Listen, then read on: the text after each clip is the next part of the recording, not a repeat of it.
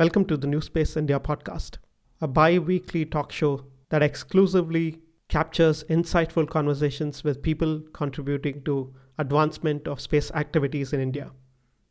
The New Space India podcast is pleased to announce our association with Dassault Systems, a global leader in providing business and people with collaborative virtual environments to imagine sustainable innovations. Dassault Systems solutions support startups, small and medium-sized enterprises, and original equipment manufacturers in developing disruptive solutions for space launches and satellite propulsion. Recently, a supply chain digitization study with Dassault Systems was conducted to provide a foundational understanding of the supplier landscape in the Indian space ecosystem. Please use the link in the description to download the public white paper of the results of this study, which will also give you a perspective on how ready Indian suppliers are to enter the global space market. Sir, welcome to this episode of the New Space India podcast. Thank you. You have been involved with the space program for quite a long time, and you have been observing the space program after we have officially left it, of course, for a long time as well. In that sense, you have an arc that is quite long in your experience, and then post your retirement, keeping up with the space program itself. So in this episode of the New Space India podcast, I wanted to get your thoughts on the solid propellant development in India and how it's evolved over the last 50 years or so in that sense. Before we do that, can you talk a little bit about your own entrance into the space program and how that occurred? Thank you for having me. I think I passed out of MIT in 1966. Then as part of the program, we had to undergo 6 months of industry practice or internship. So I joined NAL. While in NAL, I sort of applied for a post in NAL. One idea was to stay in Bangalore and work in NAL if possible. But that bureaucratic this one, it never came through. And in the meanwhile, I got a call from against an earlier post which I had applied to the Space Science and Technology Center, as they used to call it, SSTC, for the post of technical assistant in propulsion. I came for the interview, and one more colleague of mine came. Both of us were selected as 1 and 2. Unfortunately, they had only one vacancy, so they took me in. So I started my career in SSTC those days. It was the fledgling years for propellant, this one. We had one elective in MIT on our rockets. So we had some sort of an idea with regard to what are solid propellants and what are liquid propellants, how they're made and properties, how to calculate the performance. Some sort of a little bit of background was there, but it was really exciting. And those days, a little bit in the newspaper also used to come with regard to the test director in TERS, watch the launch of Nike Apache and things like that. It was quite fascinating. I've always had interest in looking at aerospace. Originally, it was aeronautics. That's what made me take up this line and study it. And then, when opportunity came here before aeronautics into space itself, I jumped at it. So that's how I joined this one. At that time, I joined with a person. Prakash was quite a pioneer in solid rocket work those days in Thumba. Did all sort of things which I think as we proceed in the beginning and all that, maybe I'll explain a little bit further. And this was the fledgling years, and working in SSTC, I think we were about around 30 people. That's about all. The average age was around 25 or so maybe. And Dr. Sarabhai had sort of given a lot of independence for people to work, come out with ideas and thoughts of that variety. So the people, slightly older people who had joined ahead of me, like Muthanayagam, all these people, every time they'll be bubbling with ideas. What can we do next? What can we show to Sarabhai when he comes on his next visit? So a lot of ideas were being fostered around, a lot of studies were being done, and it was quite exciting to be part of a team where things are just developing. Also gave me good exposure to some of the sounding rockets that were coming in there, so have a look at it. Not really study, but then try to look at the brochures that are available. There was nobody from America who had come on these rockets, but the French people had come a couple of times. So it was nice to understand what they did. when they were assembling the Dragon rocket here, for example. So we had the Nike Apache, which I could see it has the two stages of it. We had the Judy Dart, and we had the Centaur. These were the three rockets that were being flown from there. In the rocket assembly building, these rockets would be assembled. It was quite a technology was not really the most this one, but it was evolving. So it was quite exciting to understand how this goes. Right. And when you joined, SSTC, how many people together were present? And was the recruitment, very fast in that sense, where people getting recruited, left, right, and center, so that the scaling up would happen? No, at that time it was still very, very in the formative years. Recruitment was fast, but then not many numbers were not being recruited. I think after I joined, I think for the next 2 years, hardly anybody. Or major recruitment happened only in the 70s when the things had been, I'll say, towards the end of Sarabhai's tenure in the 70s and things like that. When he gave a definition for the SLV project, then only the recruitment started. Till then, I think we were not very many. As I said, I was about the 30th. This one, after that, there were a few steady inflow from the BARC training school. I think 2 more batches of people joined. Open recruitment was not very many as far, depending on the work content and all that. I think they were not really projecting very many, but as the program evolved into SLV, I think the recruitment started up. And when you joined, of course, what was the focus of the program itself? Was it, realization of these sounding rockets, or what was the overarching goal in that sense? There's one beauty of it. I think they were perhaps told saying that we would like to do things indigenously, develop sounding rockets towards that end. But there was no defined goal as to say, all right, by this time you have to make a rocket program or capable of taking so much payload to this type of altitude. What had happened was people with background in mechanical engineering, materials, I would say propulsion by itself was not there, but mechanical engineering sort of covered it. Electronics. Some of these people were actually abroad, interviewed them in the Indian embassy. I think in 1 or 2 interviews, maybe Professor Dhawan also participated. And they came and settled down in Trivandrum, and they were given a sort of free this one. You need to learn the technology, you need to develop. So as a recruit in the Institute of Aerospace Sciences, ISAS, Tokyo, and Dr. Sarabhai had he knew what Professor Hideo Itokawa very well. And he arranged with Professor Itokawa for all these people to have a brief training. The training period varied from 10 weeks to about 16 weeks. That was the period. So some people, Prakash, for example, went and learned how to make the rockets, propulsion part of it. Vasgam was there and he looked at the control guidance element. I think Dr. Gupta also looked at the avionics part of it. Mukherjee learned something on materials.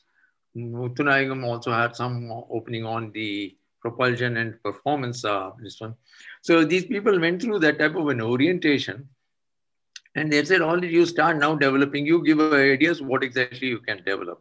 And I think only towards sometime around the April, May 1967, Sarabhai, when he would come, I mean, all the engineers in Trivandrum at that time were called Rohini engineers. So he would have a consultative committee meeting with the Rohini engineers. So in one of these meetings, he created RH-75 Mark 1 and RH-75 Mark 2. The idea was, again, no specs were set. Rocket 75 millimeters in diameter, which should fly. And perhaps his idea was competition will produce some conflicts, but it also bring out some good ideas and success. So he created these 2 teams with Dr. Y.J. Rao to lead the Mark 1 team and M.C. Mathur to lead the Mark 2 team. So both teams had independent, separately they were required to produce the, design, develop, make the rocket motor, the hardware for it, the propellant for it, the ignition system, nozzle on, all the things. The aerodynamics part of it is so common. They didn't divide the aerodynamics group into 2 people, 2 sets. And this is how it started. I was part of the Mark I team, and whereas Mark II went about developing the indigenous propellant, and obviously, naturally, it took a longer time to develop the indigenous this one because we used to have tests, we used to fail, we didn't have very many theoretical measures as well as the experimental measurement schemes available. Whereas the Mark I team, I had a colleague by name Sriram, whose father used to work for the ordnance factories. And Sriram factory in Urban Kadu makes double-based propellants by the solventless this one. And when we inquired, we found they had one cordite grain of 67 millimeters diameter and 550 millimeters long. We did a little bit of work and found you can design something with this. 67 and 75, RS75 are quite close. So we said we'll procure those propellant grains from Arun Kadu so that we don't spend time and we can go ahead on that one. But then if it's a race, maybe this is the faster way to win it. So we didn't really rely too much on the facilities available in Trivandrum or in others one. So the rocket motor was an extruded aluminum tube from supplied by the Indian Aluminum Company. I think we had to pay for a die to get this diameter. So they gave with a certain, I think 2 mm wall thickness, they extruded the tubes and gave it to us. Only hitch was we had to order a minimum quantity of 1 ton of tubes so that they could divert some production to us. We had to order 2 tons. And we made the rocket motor was 1100 millimeters, and we learned how to bond 2 pieces of cordite. We could sort of dissolve the surface and put some pressure and apply it. So this was the totally indigenous effort on this side, whereas this other team started making the indigenous propellant. So they took a longer time. By then, I think Sarabhai had passed away. No, he passed away later. I think when they flew the Mark II also, I think Sarabhai was alive. 69, they managed to fly it. The Mark I team managed to fly it in 67, November itself. Right, you said something very interesting in the recruitment drive about Indian embassy being used to conduct interviews and perhaps even Professor Satish Dhawan being there. What was the motivation for a lot of these young people who were abroad to come back then? I don't know about all the people. I'm not a good. Muthuranagam said, Muthuranagam, I mean, toward the end also, you would say that I have a lot of regard for Professor R. Krabai. One man helped me go abroad. The other man brought me back. So I think many people wanted to get back to India for some reason or the other. And when they saw the opportunity that they can contribute in an organization just freshly started, following the government norms, but not being a government establishment. And Sarabhai's personality, charm, and the way he could win people over, perhaps this one. And I feel he would have said, I'll give you an opportunity to work in the development of as such within the country. So that they saw the challenge, they saw the attractiveness. One good thing about SSTC those days, we followed the government rules, but we were a society.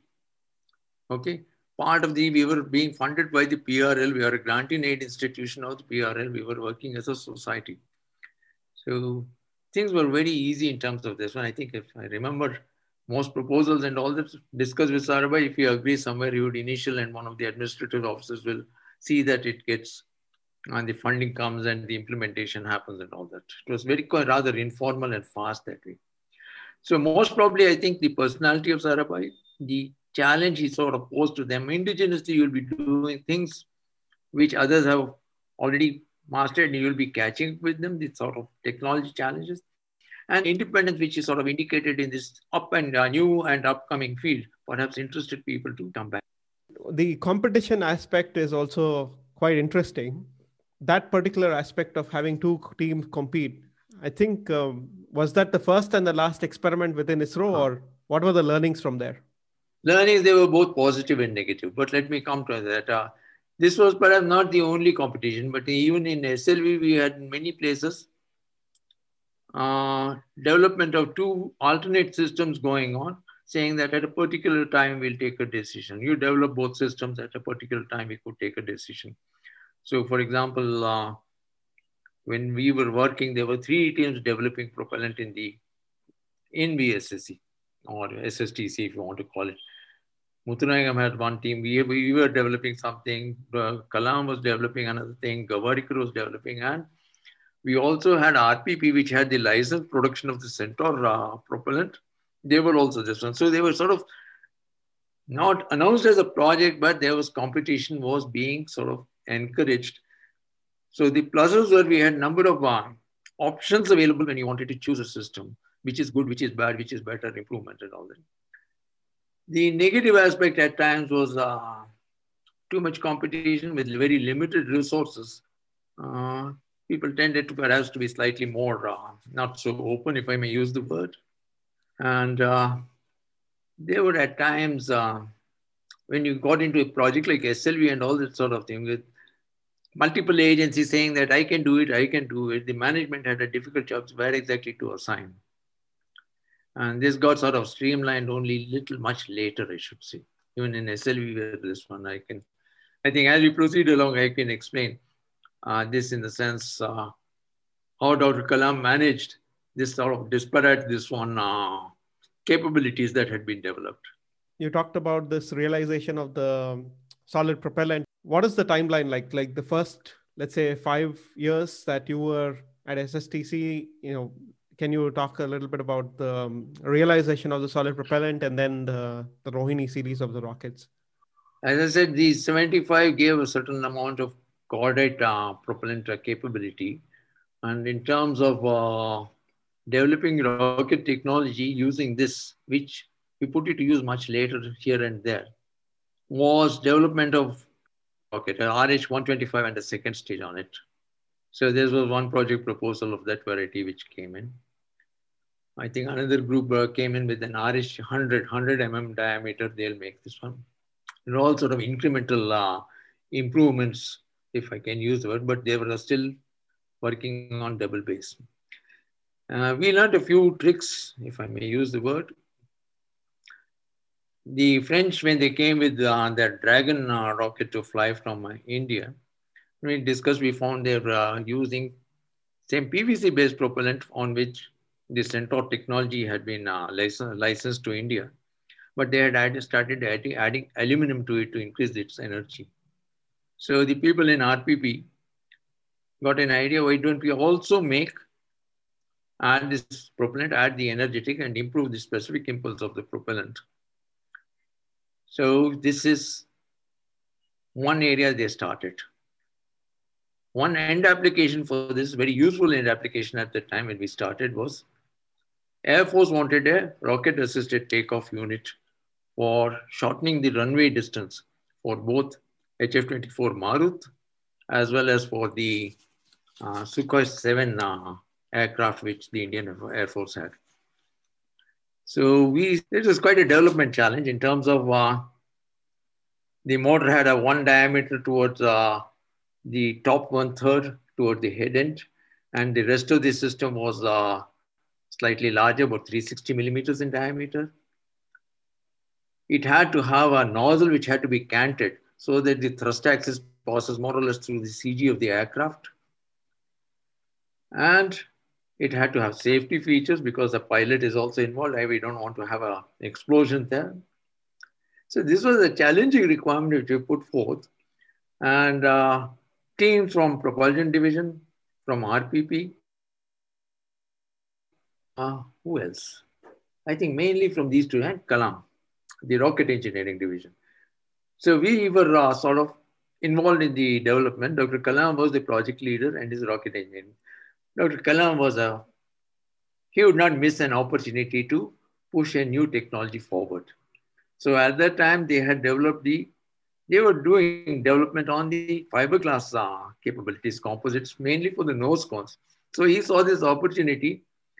So even though it didn't result in a major weight saving, he said, we will make the rocket motor case for the Rato unit also out of fiberglass.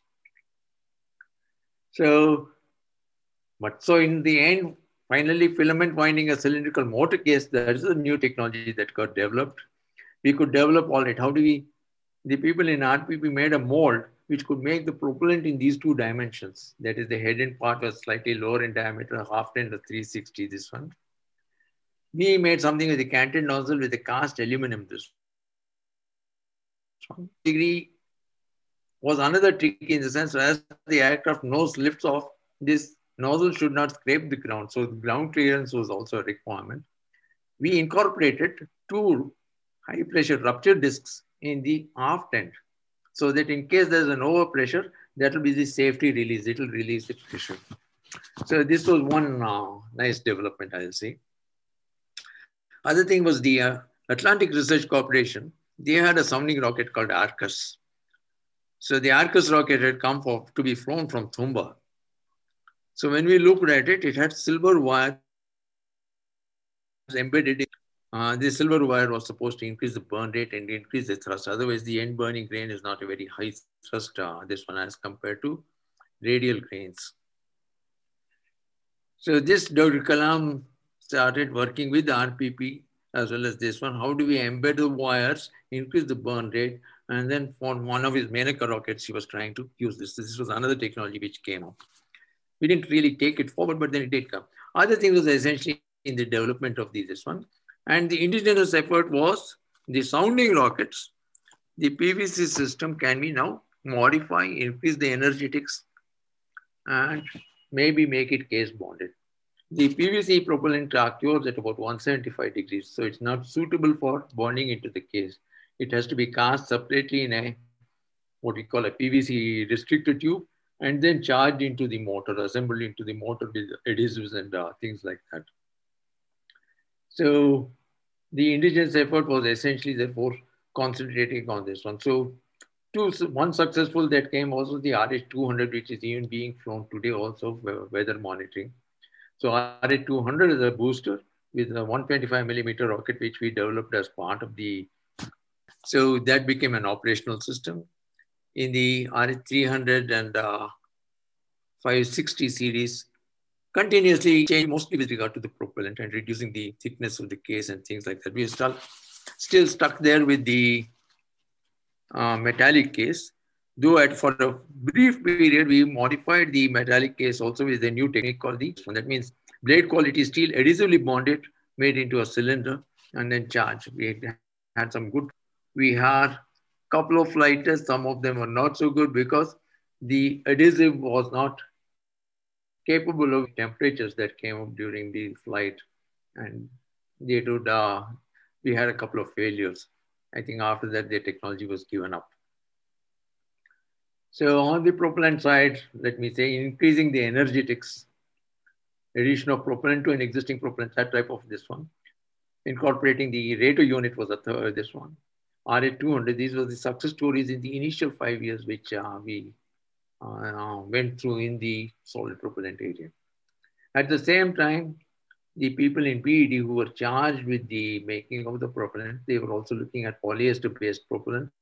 Number of tests were done, number of mishaps have occurred in terms, no accidents, but essentially propulsion-wise, the system was not stable. The burning rate would increase, the rockets would burst, but took quite some time for them to stabilize. But they did stabilize, and finally, in I think November '69, the first Indian-produced propellant was flown. Must have flown about 10 kilometers or less. But that forms what marks what you call the PED day. Even today, I think those people very nicely celebrate it even today. Of course, with the development of all these technologies for sounding rockets, once the framework and everything worked in unison and the success of the flights happened, was there a plan put together to know what next? Because I'm guessing that all of this was inspired by Tumba and the atmospheric possibilities for the geomagnetic studies and everything else. So was there a follow-up plan as to what would happen once the sounding rocket technologies are established to transition into this SLV kind of mode already put together before the success of the first launch itself? This was mostly a top-down approach in the early late 60s, early 70s, because Sarabhai would come out with most of the requirements as such on sounding rockets and things like that. The bottom up was all that you present the management to rover and say, all right, first, and let's what do we do next? So in one of the Rohini consultative committee, the plans for a satellite launch vehicle. I think he just floated the balloon, and there were certain studies done in SSTC doses, one done by some of the young Turks like us. The basic idea was given by Dr. Y.J. Rao and his team of a launch vehicle, and we sort of critiqued it in terms of it was overambitious, the type of impulse that you're planning, unless the rocket motor also, case also burns, you'll not get that type of mass and things like that. Books that were available for what you call conceptual design of satellite, the mass ratios and things of that variety. And we critiqued it in the sense. So on one side, there was a requirement projected. We should start looking for the requirements of a satellite launch vehicle. A general study was done. It was open for debate. It was critiqued, this one.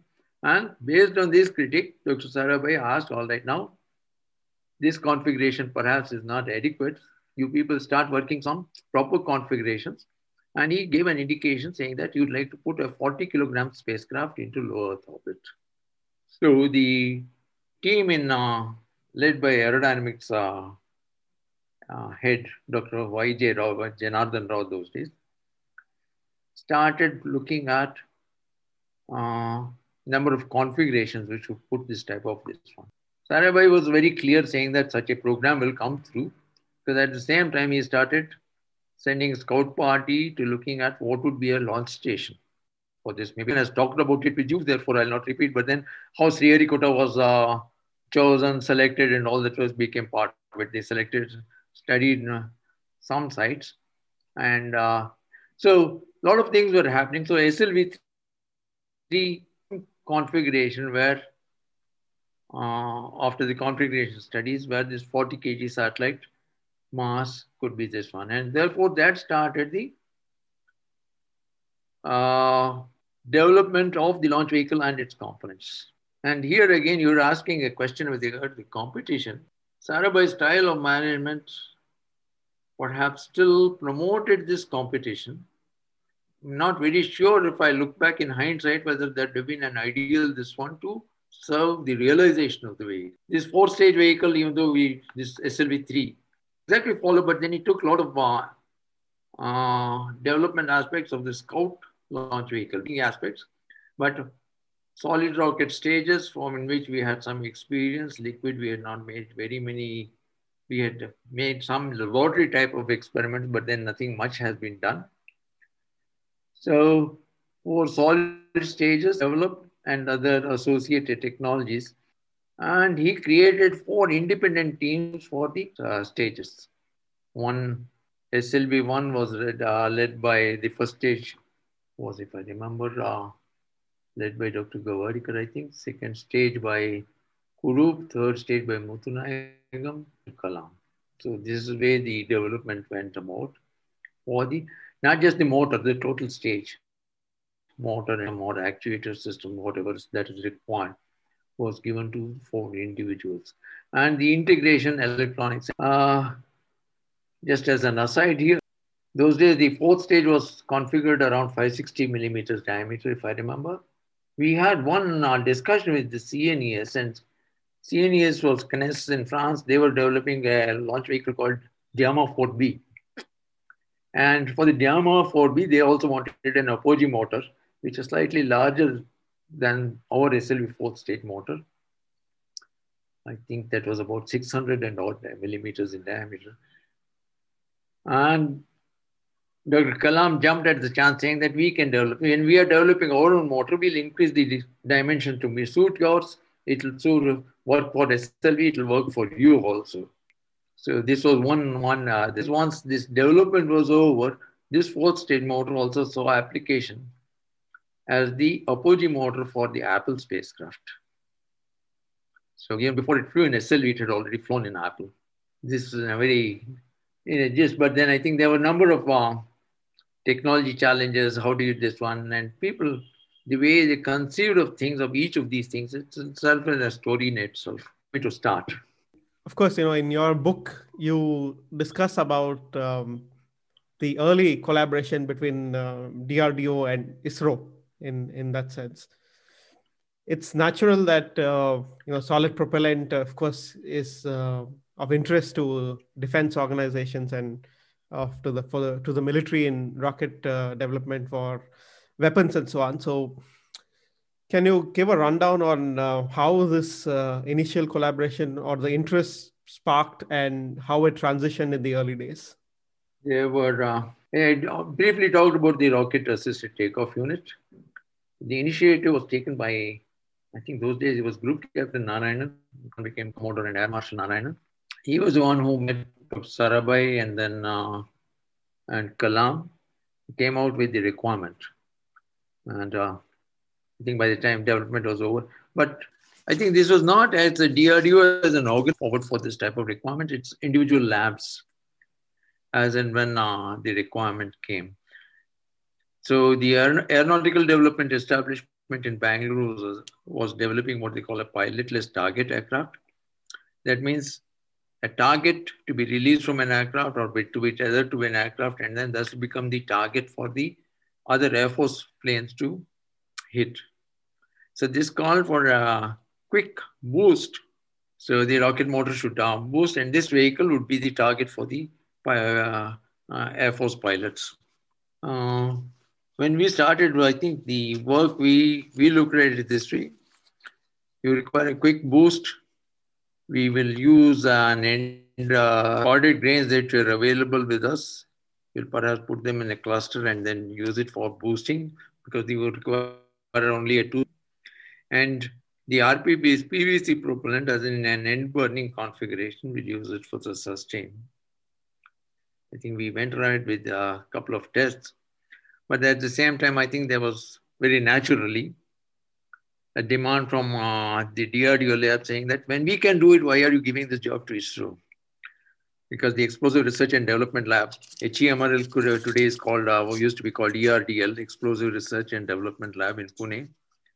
So they took up the project. They went with a different concept. They used a composite propellant for the boost and a double base propellant to give the long sustainer. I think, as I said, at a particular time, both systems were ready. And I at that time suggested, okay, when you have both systems ready, there's no need for both of us to compete with each other. You use one system which suits your requirement. And if very rightly your own lab is doing it, if they're done, if you're satisfied, we'll step off. We've got a lot of other work to do. So the PTA, this one went off. There was a lot of other collaboration, which I think Dr. Krishnamurthy may know in terms of they were setting up an extruded double bias propellant plant. I think there people helped a lot in terms of specifying the equipment and checking and inspecting the equipment. Other thing was our people there again indigenized much later. Many of the what you call the MiG use a certain set of adhesives, and I think at a particular time the Soviet Union, or those days Soviet Union, said we are discontinuing with this product line, and the propellant engineering division indigenized many of those systems for the defense. So much later, I think our people also worked on the canopy release systems for the HF-24. Even for the LCA, there was a collaboration to that extent. So with defense, it's been individual labs asking for a particular type of capability that ISRO had developed. And this one, at sometimes we have also taken the capability available in DRDL and then used it for a long time. I think on the ignition systems, the barium and things like that, they have supplied. Detonators used to come from there. And of course, we also developed the industry to take care of many of these things. But majorly these were the first two, this one. The collaboration, I think the Agni booster, for example, is based on the SLV first stage. So there have been some sort of some element of work there. Of course, in the 70s, you had the nuclear tests and possibly an effect on collaboration that was very prominent with ISRO, with other countries and so on. How much of that had a bearing on technology development, and did it change the arc in which things were planned in terms of realization of certain technologies and systems? To the best of my knowledge, it did not change. It did not have any impact. Informally, it was discussed here and there in terms of whether this would fit in. But I think formally, nothing really happened, nothing changed. It was a civilian organization with a mandate to do certain things, and it went on ahead with the same mission, saying that we are a civilian establishment. Our mandate is very clear. So whatever development we do will meet our requirements, or towards meeting our requirements. That's our priority. I don't think it had any impact on the new Pokhran-1 or development activities per se. None that I can think of, no.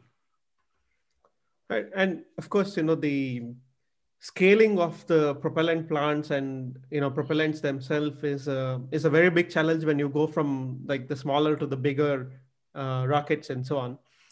So how does this scaling effect being taken care of when you go from, let's say, a Rohini 75 to an SLV or so on? So what are the challenges there, and how was it really handled?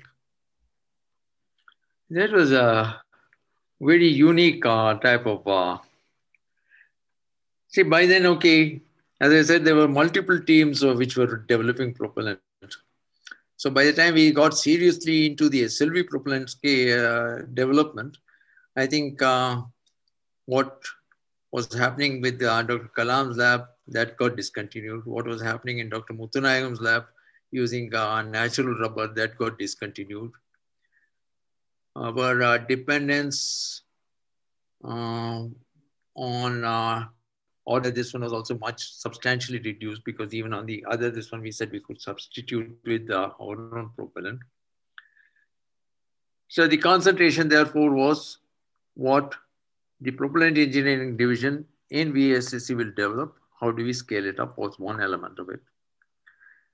And looking at the time element, already you have, based on the Centaur technology, certain propellant, certain facilities you have already set up.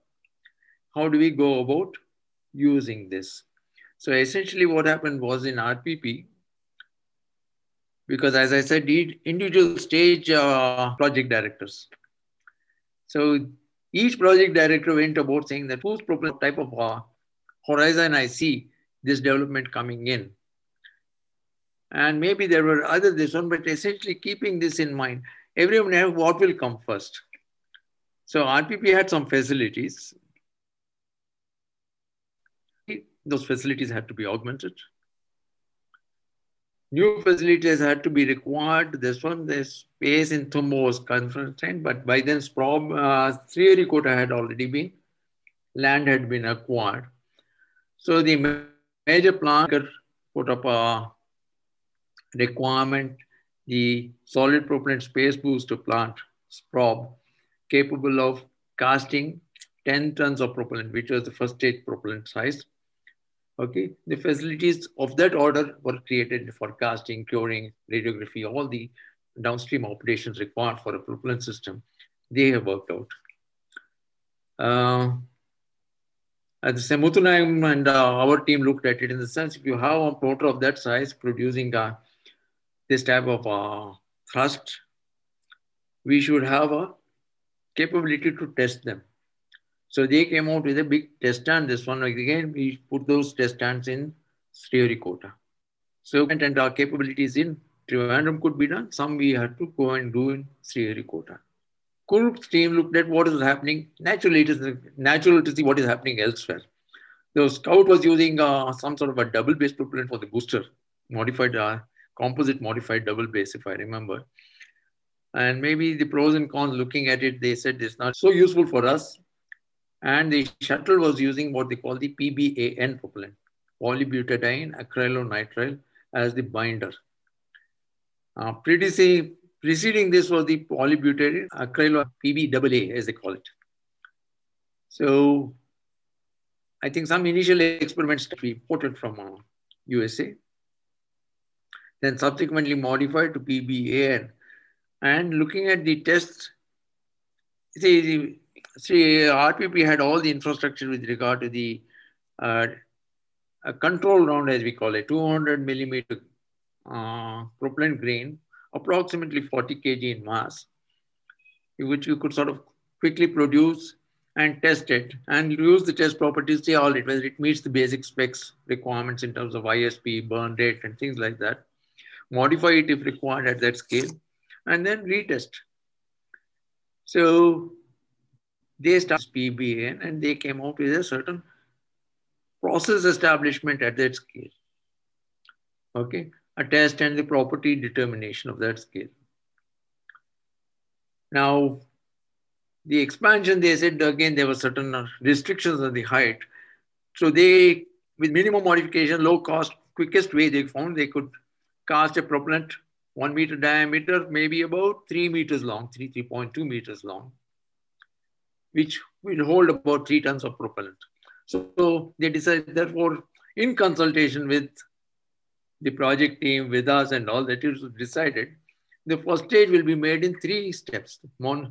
So 3 segments would be cast and then assembled together to realize the first stage. So when you're making in 3 segments, you have to learn how exactly to trim it, how to inhibit it, how to assemble it. Those things came up. Whereas when these people in SPROB, as we call it, solid, this Srieri Kota, they said this is segmented, this is a nuisance. We will make it into a monolithic motor. One motor which is almost 10 meters long, containing all this 8 and odd tons of propellant. Okay, we will make it at that stage. And the development which they started essentially started with that. And they said, you are looking at polybutadiene. You look at something close to polybutadiene or giving a slightly better this one. They made what they call the isropolyol. That's a binder developed by them. And IPP10, IPP20, like that, they went on making the series and they said they will use that.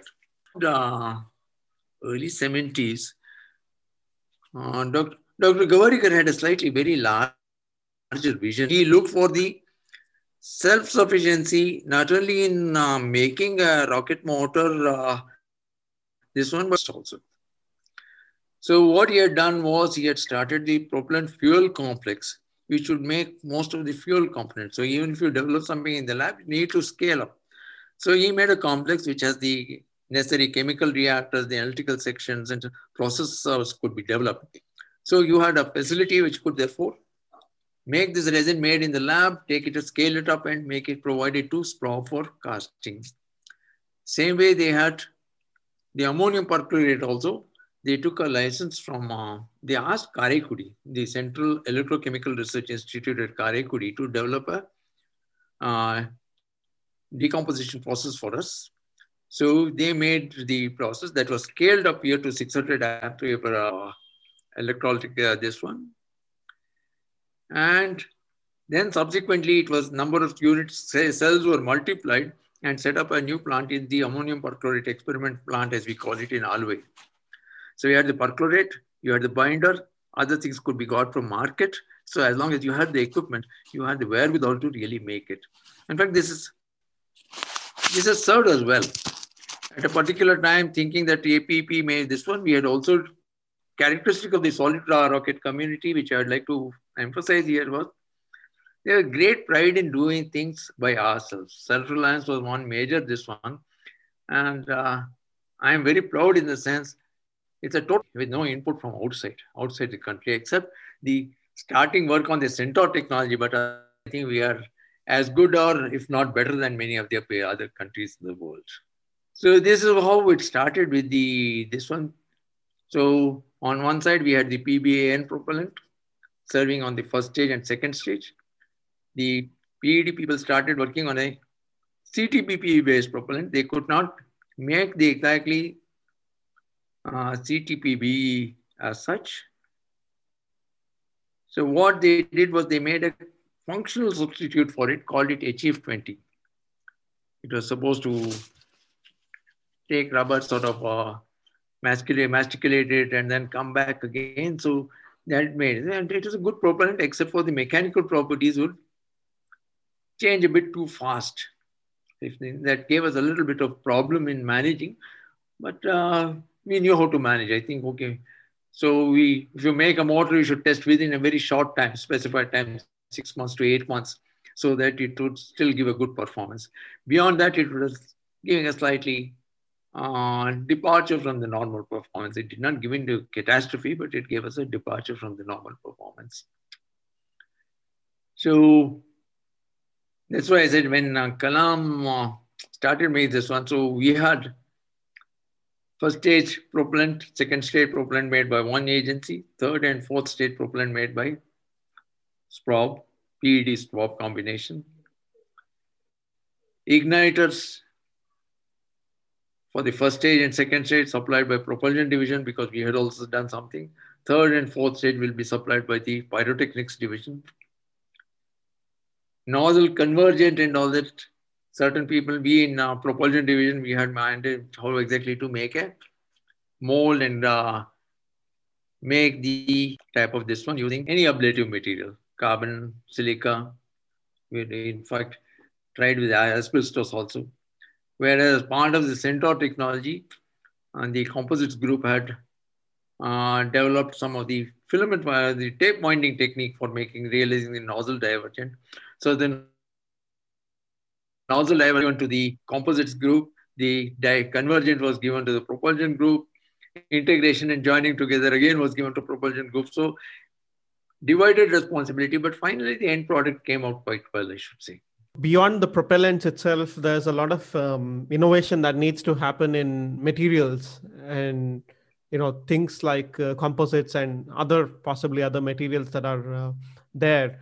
And often these developments may happen outside of the traditional space sector, some material being developed for some other applications in aerospace or other applications in that sense, and may have been observed by some space researchers or scientists to bring in.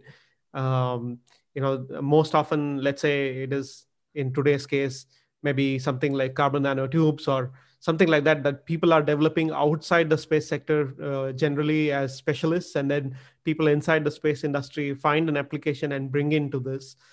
Are there any examples like that where ISRO realized that there's some piece of technology being developed in materials or so on in other parts of the country or other institutions in the country that ISRO would like to use in its development of rocketry?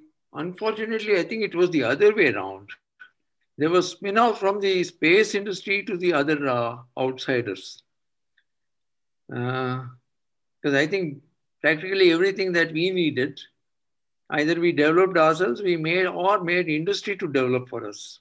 We held in this one, but I can't think of a situation where we got something was being developed elsewhere and we could adapt it. We did fund certain developments in other places. For example, in NL, we funded certain composite nozzle development. We didn't use the technology, but they tried something for us. To the best of my this one, I can't recall. First stage, we had a lot of discussion of the first stage motor case for PSLV. What are the candidate materials? So one requirement was whether we can do just like D6AC, a weld-free construction. We didn't have the equipment in the country, even if you could this one. So after a lot of this one, and whether 15 CDV6 should be scaled up or go for a higher strength material like the Maraging Steel 250. And I think we went about saying that this is a requirement and finally brought in DMRL to really scale it up to our requirement. DMRL and then Midhani at the industrial scale up, for example, this one. And because Midhani was involved, Midhani also located firm. You want to make the ingot to convert them into forgings, and this one they located a firm in Germany for turning it to plates or sheets required to our thickness. They work with Rourkela. So the total concept in terms of a requirement, property, this one, the round robin test for the weld efficiency and the crack fatigue test as well as the crack, this one, all these things were really laid out by us. Now, if you ask, did somebody help? Yeah, we gave certain lot of subcontracted work, for example, to the Electrochemical Research Institute, Karaikudi, for we gave some work there for well development and things like that. We used capabilities in industry, capabilities available with the welding research institution. So we use these capabilities, no doubt, but I don't think technologies developed elsewhere fed into our requirements. If I take the composites for the third stage, which we use for the motor case again, as I said, our FRP division had already, based on the SLV, the filament winding, this one, but they went on to develop a filament winding machine with also polar winding capability as well as the hoop winding capability. These machines were developed in-house. Much later, we did procure one which was, had a CNC program and everything could be done in the same machine. But the capability was developed here. The numbers, unfortunately, were not so large that we could ask an industry to go ahead and take it up and produce at that time. So the industry was perhaps, they would be looking at numbers. Those numbers had been not been this one. So in the ASLV, the fourth stage, AS4, the modified SLV AS4 was modified. So that was the first time we changed over from S-glass to Kevlar. So having got the experience with Kevlar, we use the same thing for PSLV third stage also. We could have tried carbon fiber, but carbon fiber even today is not very much available. In Kevlar also we are continuing to import. We tried, for example, how do you make the fiber, this one. So the Kevlar polymer, comfortably our people could make, very conveniently the polymer could be made. Drawing into the filament was a bit of a problem. Not a bit of a problem, gave this one, but then I don't think we had the sustained effort to continue with it. Same thing with regard to carbon fabric, which we use in the nozzle for ablative. The silica fabric, which we again use as ablatives. These were technologies developed here, passed on to industry for scaling up. And we buy from the industry. Only in some cases, we go up to the pilot level. In the carbon fabric, we didn't go to the pilot level. The industry said, we'll take up the pilot level study. You give us the basic technology, class of materials meeting the specifications. Even the HTPB resin, which we subsequently developed in the lab, we passed on to industry to do it. At that time, it was National Organic Chemicals Limited, NOCIL, but subsequently it may have, other people have come in. Ammonium perchlorate also, we have gone for expansion. So essentially things have flown from VSSC, at least in the solid motor area, to industry. We're not really benefited any great extent from a flow from a development done elsewhere feeding into us. And the spin-off from this is other users in the country like DRDO and other things. They've also benefited in the sense you also supply the industry infrastructure available. Okay, so there are other people who can use it. How scalable is the motor cases and the propellant? Once you do the everything together, the testing and everything else, the infrastructure for the testing and everything else. What are the challenges in scaling all of them when you go from, let's say, an SLV kind of a rocket to the GSLV kind of a rocket, where the scale becomes very large in that sense?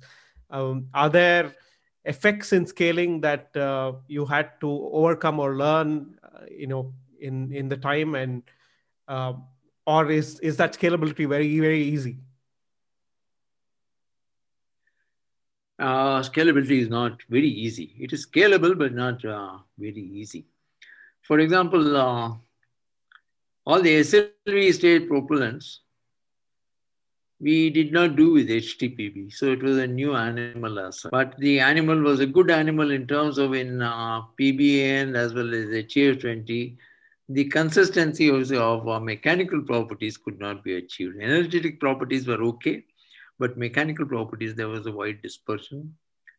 It would give us some level of problem. So this knowledge which you have developed with one class of binder resin was not directly translatable to the other this one. Second thing is, as happens in most of the, you plan for something and you tend to be also critical, subcritical in certain other aspects.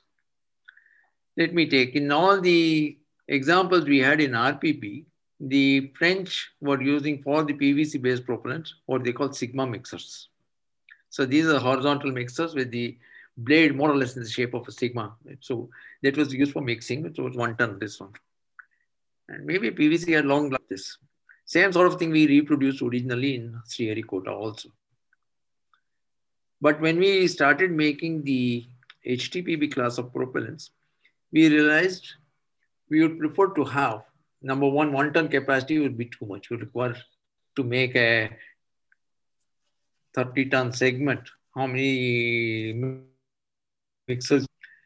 Second thing was, therefore, you need to go. Others also in US, for example, you're using the planetary mixers.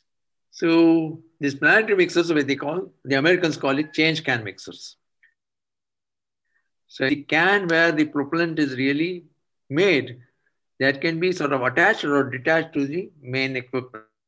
So part of the main equipment, the can comes in, gets attached to this one. You add all the ingredients, mix it to this one, detach it, take it to the casting station. Okay, so unfortunately, in the initial stage, we ordered perhaps only 4 change cans. And therefore, if you therefore take the total process time, mixing must be about 2.5 hours or 3 hours, depending on what you're this one. From there, take it to the station and start another 1 hour type of this one. So there was a problem with regard to the shelf life of these propellants. You need to cast it when the viscosity is still allows you to do the vacuum casting. And the viscosity with time starts building up. So if you build up too fast, you have a problem. You have to waste a lot of things cleaning up. So after these 4 were over, you have to do one by one, and the time elapsed was much longer. So this gave us a little bit of flaws in the propellant grain, and this could be subsequently overcome only when we had more number of change cans available so that the casting could be done.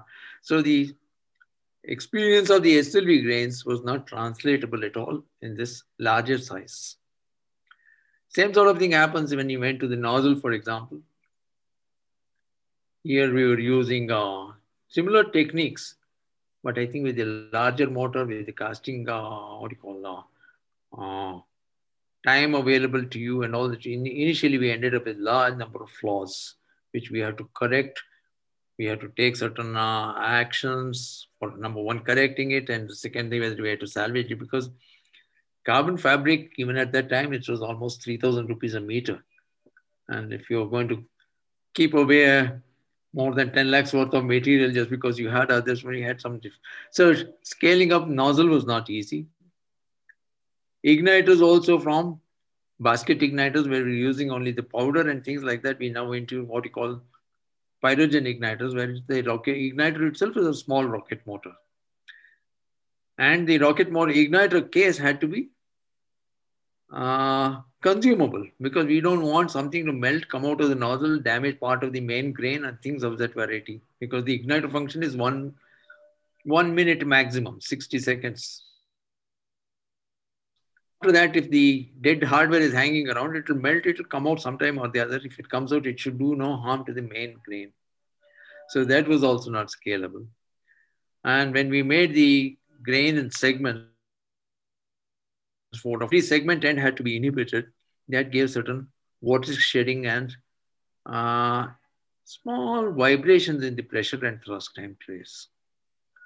So finally, we could sort of accept some of the, it was not fortunately resonating with the main frequency, so we managed to live with the frequency, but it took us a long time to solve the problem.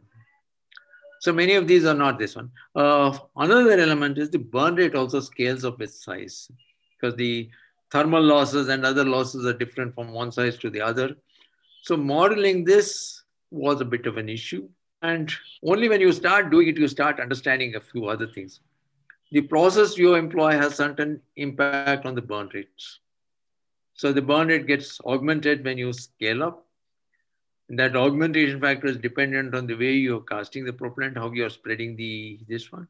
So there are a number of factors which could not be directly scaled up at all. It was learning, as you say. Yeah, we got a we did the experiment with this one. Some answers would be there. Some you learn only in the test. You find a difference. Then you break it. Other thing we used to have was, as you say, when you don't know things, you tend to be conservative with the specification and the requirements. So I think we started with being conservative and then got more non-conformances that way. And we got more debate to find out why it is happening like this and correcting it. It was quite a useful learning period, yes. Just beyond the solid propellants themselves, ISRO, of course, starts developing liquid propulsion systems as well beyond solid propellants and so on. So what I'm trying to understand here is, was this particular transition from solid to then liquid, and today you have, between solid and liquid, certain technologies in India, but certain areas of propulsion technology are very little developed. So it could be, let's say, today you have RF based propulsion, you have field electric based propulsion, you have water based propulsion, you have so many other new areas being today up and coming. Have we kind of spread ourselves too thin by focusing on developing deep capabilities in legacy systems, and we're not doing enough in very many new areas, including some of them even now taking a look at very seriously at even nuclear propulsion in that sense, which we don't have any expertise in the country today? What you say is to some extent true, but things are changing now. I mean, I have not really gone deep into what's currently the ISRO status and capability, but then what has happened is with the new thrust on going more and more to industry, where the management of individual stages also is going to be left to the industry as such. You give me a flyable stage, that is the demand that ISRO is now putting. The ISRO manpower would be available now for concentrating on some of these things. Keeping this in mind, I think if I think they're doing some work on semi-cryogenics now. I think they are having already started some work on the micro propulsion requirements at the spacecraft center here. So there is some thrust being put. I don't know the exact status because I'm not really been much involved in it. But there is some thrust in this. The reliability requirements for the human spaceflight mission, whether they've got a new set of boosters which are going to which are powering the GSLV Mark III as well as the larger cryogenic systems. So I think there's a good amount of mastery already available in that. That is happening very well. And they are looking from both environmental considerations as well as cost considerations, starting looking at semi-cryogenic. And I hope sometime or the other, because most of these people attend conferences and all that, the stress that is being placed on liquid methane, I'm sure is not going this one. Somebody must be studying that also. Micropropulsion is something worthwhile really to look at, especially in the small satellites. I think they're already working on it. I hope they do it fast and do something. And the human spaceflight mission itself has thrown certain challenges. I understand they've already tested that recovery capsule, what you call the emergency escape module has been tested. So I think the type of burn rate, the type of quick response that is required and all that, I think that's come out well. The reusable launch vehicle technologies, certain progress is made. So there is another one. They're also on the hypersonic, this one, they've had one test in ISRO. They've had one test in DRDO also. I'm sure if people get together, there are certain exchangeable ideas, materials, systems are similar. So I think there could be adaptation of this available, including test facilities. So future Yes, I think there is more scope for both industry as well as smaller labs to come out with ideas which ISRO can adapt, as well as ISRO will have now more free time because they're passing on the routine production to other agencies. Perhaps they'll have more free time to look at some of these new developments that may be required. One part of your book, of course, talks about the integrated guided missile development program and the motors for that and the missile complex themselves. So I'm assuming that there's a lot of the knowledge that originated from ISRO made the development of the IGM-DP very quick because of a lot of the technical challenges being solved, through the SLV program and so on. How easy was the adoption of a lot of those learnings, while some of the people from ISRO moved to DRDO, including Dr. Kalam? I think that was definitely a plus factor in of the systems. Initially, maybe as you say, for the Agni 1, maybe these things were helpful.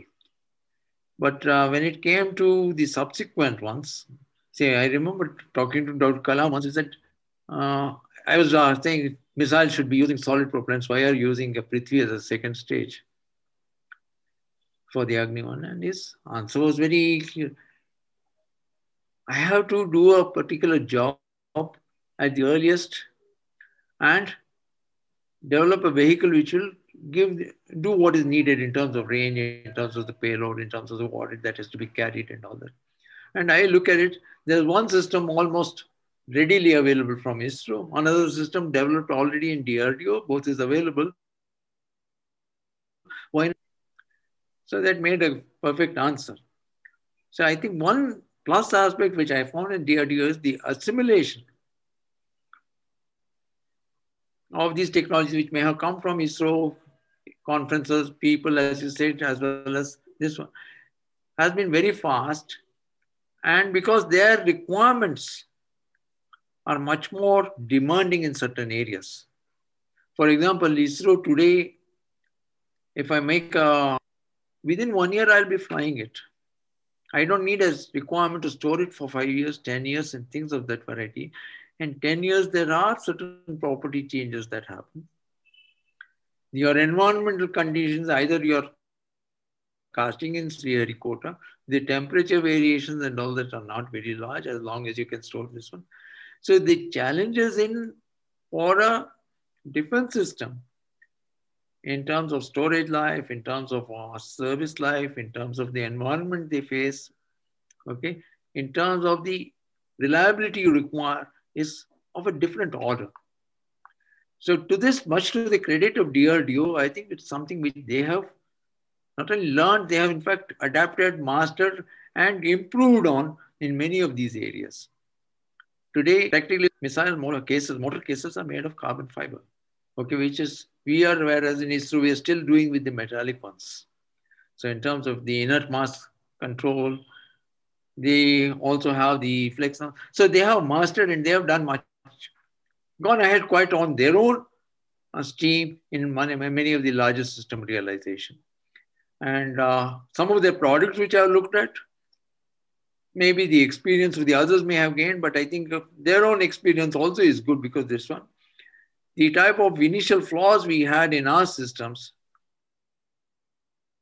they have managed. So the processes they have developed or evolved are in some fashion giving them an end product which is very readily usable without much repair, without much this one, and keeping it off. So there is the evolution of, let's say, all liquid stage rockets with SpaceX and many others, experimenting and proving with respect to the reusability and everything else that have come up in the last decade or so. Do you think that, in India, of course, there's the reusable rockets and everything else is at the very early stage of design and development, and not many things have been tested yet. But in your opinion, do you think that, solid propellant based rocketry will, be something that will be in the military domain because of, let's say, the very easy, movement of those and being able to fly everything from anywhere and so on, against, the civilian rocketry and the more ISRO kind of rockets, will move towards reusability and then, basically move towards all liquid. So is that a future that you see, or do you think that on the civilian domain there's still some applicability of, solid propellants? Uh, as a person who has sort of brought up, developed, and used solid propellants, I would not like the solid propellant systems in ISRO to have a peaceful demise. I'd like to see that they have a good application for some more years or many more years. All said and done, the type of thrust they can produce, the speed with which they can produce, okay, and the cost at which they can produce, I think are quite competitive, and they still have a use for quite some number of years. You require them to boost some of these things, and I don't think you can do away right now, at least whatever I see immediately on the ISRO's program sheet where you can totally. Now, in terms of the cost, yeah, what Musk has done and all that, yes, towards the access to lower cost to access to this one, yes, very much makes a lot of sense. I was just looking at there's no place for smaller satellite launch vehicles. The answer is no. If you have to launch 29 tons of payload, does everybody have a 29-ton of payload ready at any given time? Or we like our share taxis, whether if you make such a capability, you'll have to wait for payloads to come to you to make up for the mass. So there will be place for smaller vehicles or smaller payloads, whether small satellites, which are now perhaps coming in this one. So which will still call for solid rockets, which are easily doable, can be done by industry, or quite as reliable, or if not more reliable. There's still a market for it, even in the civilian sector. In the sense, we have 2-3 unique to us in terms of any launch vehicle we do in the equatorial launch. We have to recover the hardware, the first stage hardware. We don't want it to fall beyond the South Andaman Sea. If it goes beyond, we sort of, people have talked about it in the sense we'll have it go beyond so that we can carry a better this one. But keep enough propellants on board so that after separation, the spent stage is made to fly back and land in our area. Yeah, maybe if you say instead of sinking into the South Andaman Sea, I will recover. Has anybody worked out the cost of this? And I don't think it's going to be small. I don't know the cost, but then one is you're paying certain to bring it back and then recover it and use. So again, it's again in terms of what is the market you have, market share you have, how many this one, at what cost will this become competitive, needs to be worked out. So right now, I don't see the end of solid rockets in ISRO. It will be there for some more time. I like the defense. They will go for more energetic propellants, the class 1.1. But there's been some thought of working on the greener propellants so that you environmental pollution and all that you'll reduce. There was some specific impulse, energetics, as well as the density with the greener propellants. I have not kept tabs, but there is one scope there. The other scope in terms of development goals would be purposes where more energetic, like the class 1.1 propellant has certain improvement benefit in terms of the performance improvement. I think there is scope for looking at some of the energetic oxidizers. If you can reduce the inert weights and net cost, that'll be fine. One of the aspects that many countries are looking at is this rapid response and rapid launch capability. And we in India have, of course, the Agni capability that can be used for the SSLV, the small satellite launch vehicle kind of launches that are possible. I mean, ISRO is, of course, developing its own SSLV at the moment. Do you see an immediate opportunity to test the Agni 5 with its satellite putting capabilities, and that being used as a part of the defense space program to have an independent launch capability for the defense, while it can own build its own satellites and also launch and operate it its own in the near future? Technically, yes, but I don't know what the priorities are. Okay. If you want to be ready with a certain number of missiles and things like that, or whether you want to go in for making a launch vehicle. Yes, I think I had done some sort of a calculation. Yes, Agni 3, Agni 5 can be modified to a satellite launch vehicle. Some capability should be there. But what is the extra that needs to be added, whether they have the priority in mind or they have something else in mind too? All I can say is they have the wherewithal to reach orbital capability, either using the present stages or if necessary developing this one, because developing a new stage also is not difficult for them.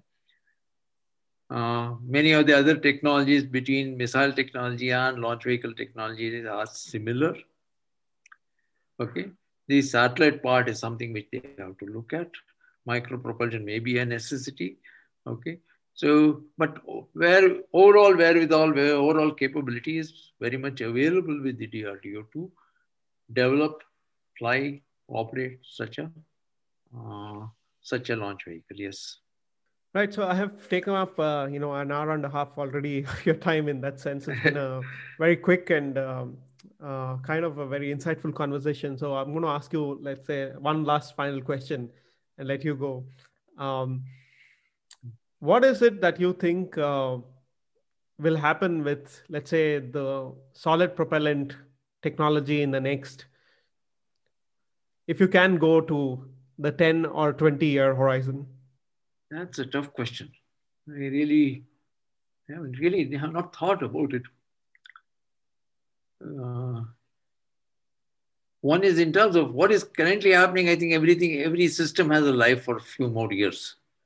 So next 10 years, I'm sure, I think if I look at the horizon around what SLV plans to do or what ISRO plans to do or DRDO plans to do, I think there is definitely a great horizon available. Beyond 10 years, one is I think there are more energy that should be made available, on which some work is going on, especially for DRDO, but then I think it's been rather slow. People have talked about it, and if I look at the class 1.1 propellant being employed already in the US missile systems, probably the Russian missile systems too, we have not come up to that level. I think so. 1.1 class, where almost a 10% type of improvement is possible, is this one. Same, we've been talking about some of the other energetic oxidizers and all that for quite some time. That has not really. So I think we need to put thrust on that. The NEP class of propellants on one side, then this other energetic oxidizers which are available. I think we need to do some faster action. On the plus side, already I think in terms of achieving high burn rates and high pressures, DRDO has made some good progress. But it is still falling, in my opinion, slightly short of what you require. So if you can slightly work towards an improvement or in the burn rate, that will be this one. A third issue which has come with some of the air-launched missiles and things like that has been a combustion instability problem, because on one side the services require a non-smoke plume. That means the plume exhaust should not be seen. That means no aluminum addition. Lack of aluminum addition automatically gives you a instability related issue. So how do we overcome this? To some extent, solutions have been found, but in a long run, more research and how exactly do we achieve high burning, fast reaction rockets, propellants without the instability issue is something this one. So some steps have been taken with advanced propulsion centers at IIT Chennai, at IIT Madras, and things, IIT Mumbai also, or Bombay. But I feel a better focus on the problems, all the issues. Somebody starts looking at it much more seriously. There is applications out there. So next 20 years, I'd like to see more energetic propellants, maybe more greener propellants coming into scope. This one. But in larger system, what exactly is this one? I have not really paid much attention to that. Yeah, hopefully, this is something to follow up for the next years and see where it goes. And I'm sure that your conversation that we recorded will act as a guiding force to a lot of them who are looking at these in the coming years to develop their career in the realm of propulsion overall. Again, I thank you very much for taking the time to recording this conversation. This was very insightful. I will, of course, refer the listeners to check out the book on evolution of solid propellant rockets in India, published by you. And I'm guessing that that particular literature will actually complement this conversation very, very well. So I hope you keep advancing this area a little bit more, and possibly also write something down, something more non-technical in nature, of more more of anecdotal or even personal insight into some of this, because I'm sure that there's a lot of insights that will come out of even the non-technical nature of insights, and even anecdotal nature of insights that is based on your experience that people can learn. So I do hope that you'll take some time in putting that out. I think that will be very insightful for all of us, and it will definitely complement some of the technical insights that has gone into that piece of literature out there. Again, thank you very much for taking the time. Thank you very much. I enjoyed talking with you. I'll keep what you said in mind with regard to the anecdotal one. Yes, something to supplement it. Only one word of caution.